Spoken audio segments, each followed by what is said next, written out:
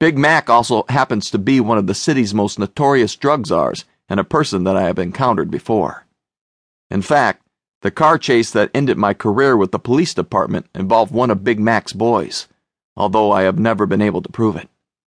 Still, I feel I have a score to settle and would certainly jump at the opportunity to do it.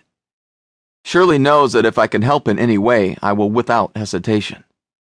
The agency has helped the DA's office before with some success, so I made the offer just in case they needed us. She said that she would pass the word on. From the look and sound of things, they need all the help they can get.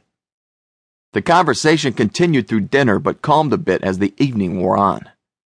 After another wonderful meal and some general chit-chat about my trip to Pecan Gap with Mom, I took the opportunity to bring Shirley up to date on the Mike Johnson shooting and our meeting with the captain.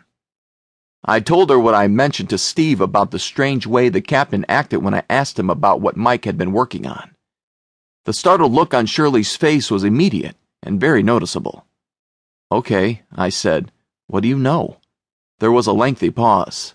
"So," she said, "you don't know that Mike had been working on the councilman's case at the department?" I had to pause a moment and let it sink in. "Are you saying that Mike Johnson, our Mike Johnson, the one who just got shot, was working on the councilman's case for the DA's office?" I asked.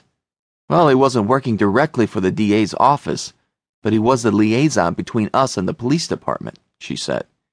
"In fact, he was the one who brought us the last video of the councilman talking with Big Mac McIntyre outside of one of the councilman's flower shops. I'm not sure how he got it, but I'm sure the captain would know." To say I was floored would be an understatement. Suddenly, I felt like I was on a mental merry-go-round. All of the things that had happened in the past few days were spinning around so fast in my mind that it was almost making me dizzy.